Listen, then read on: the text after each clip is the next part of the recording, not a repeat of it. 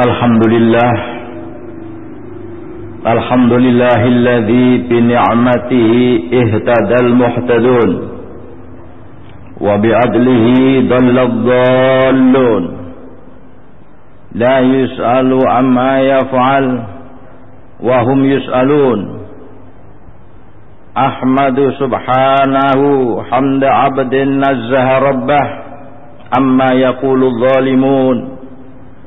وأشهد أن لا إله إلا الله وحده لا شريك له وسبحان الله رب العرش عما يصفون وأشهد أن سيدنا محمدا عبده ورسوله وخليله الصادق المأمون.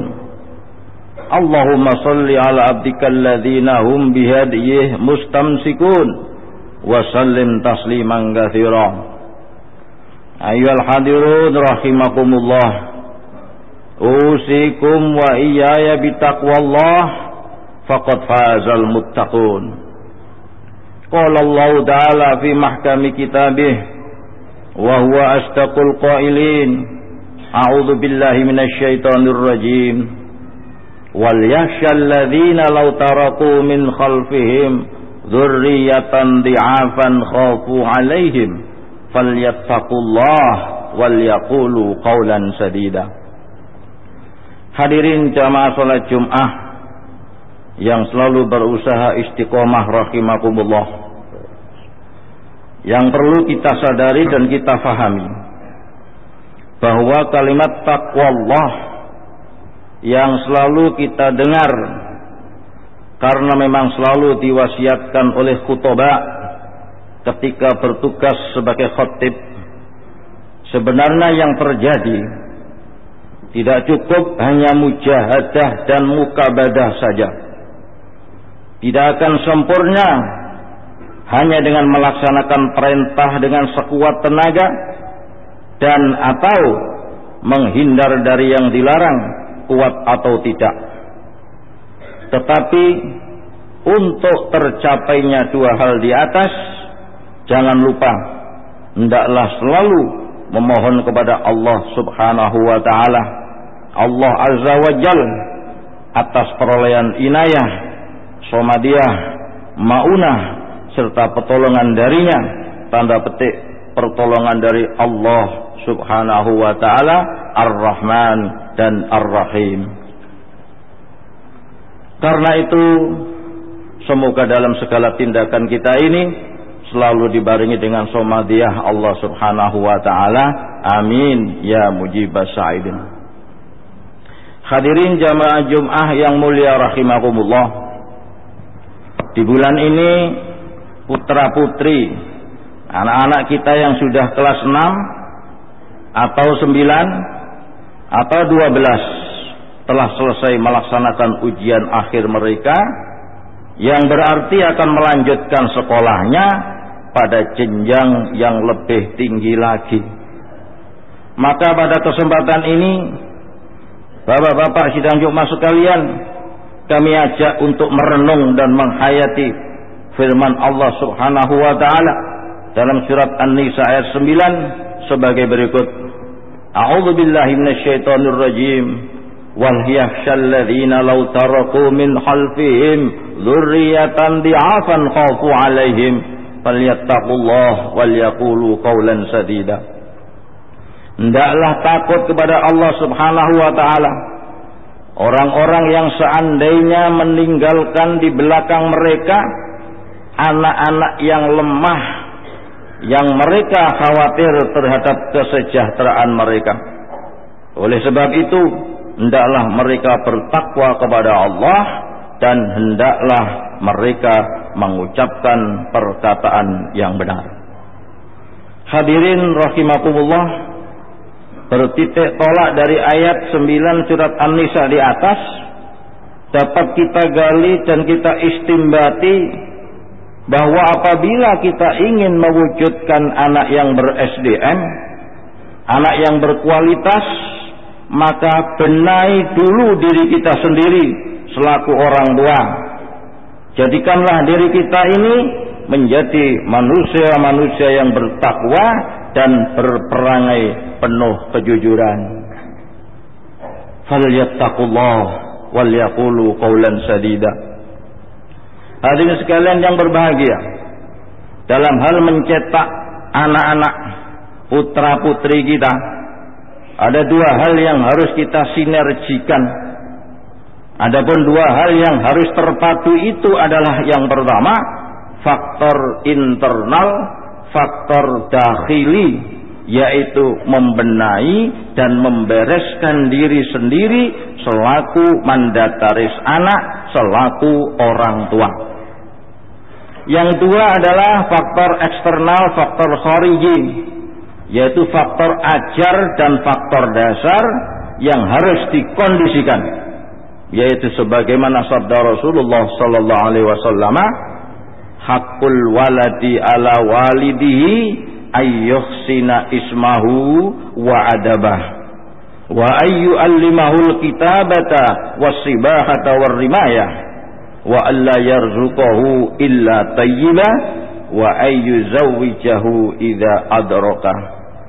Rawahul Hakim al-hadis au kama qala.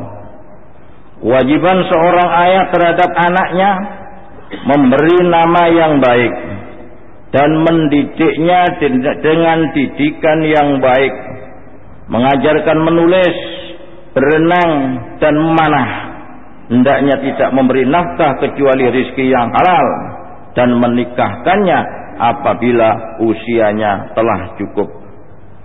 Hadirin sekalian yang berbahagia, dalam hal faktor internal dakhili, sebagai orang tua yang harus berperilaku falyattaqullaha wal yaqulu qawlan sadida, al-fakir menjadi teringat atas peristiwa perguruan yang dilakukan antara Nabi Musa alaihissalam dengan Nabi Khidir alaihissalam, yaitu di saat suatu negeri yang dilewati beliau berdua itu tidak mau memberi jamuan pada beliau berdua, tapi justru Nabi Khidir menegakkan kembali dinding sebuah rumah yang hampir roboh, sehingga Nabi Musa terpaksa protes untuk ketiga kalinya.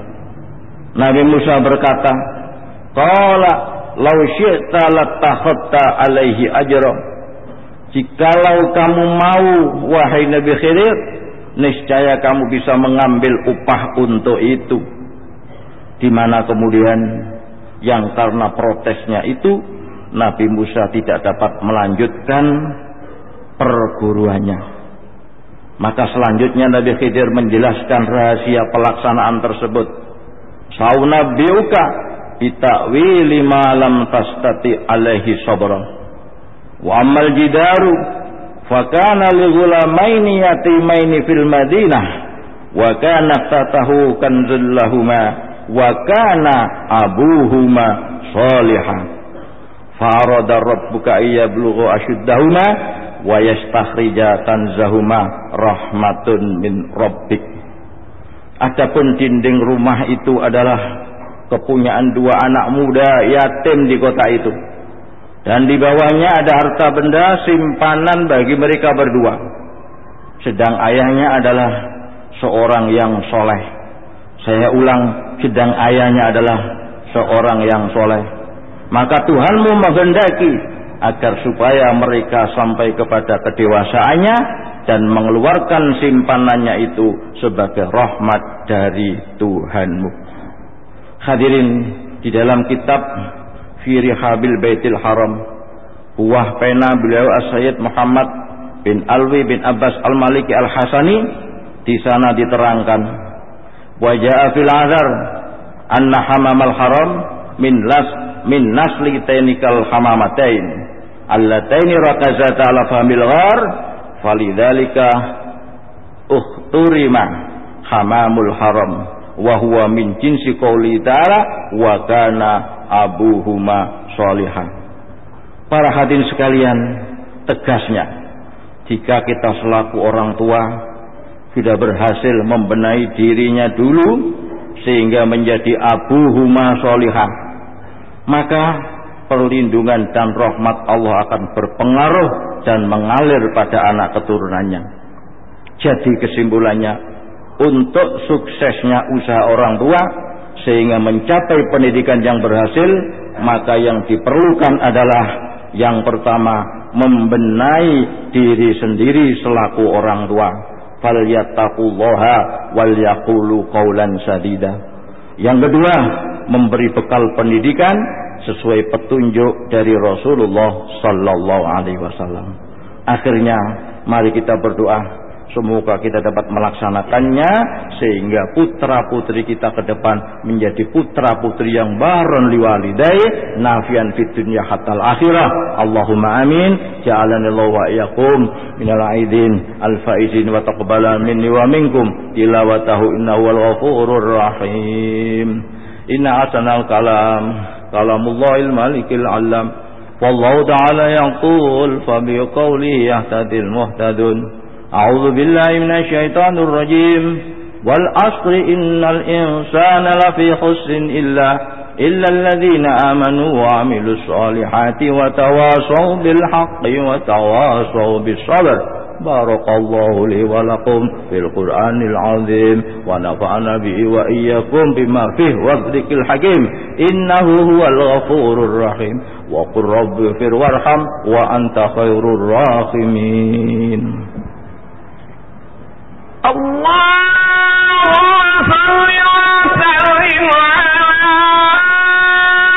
sayyidina Muhammadin wa ala ali sayyidina Muhammad.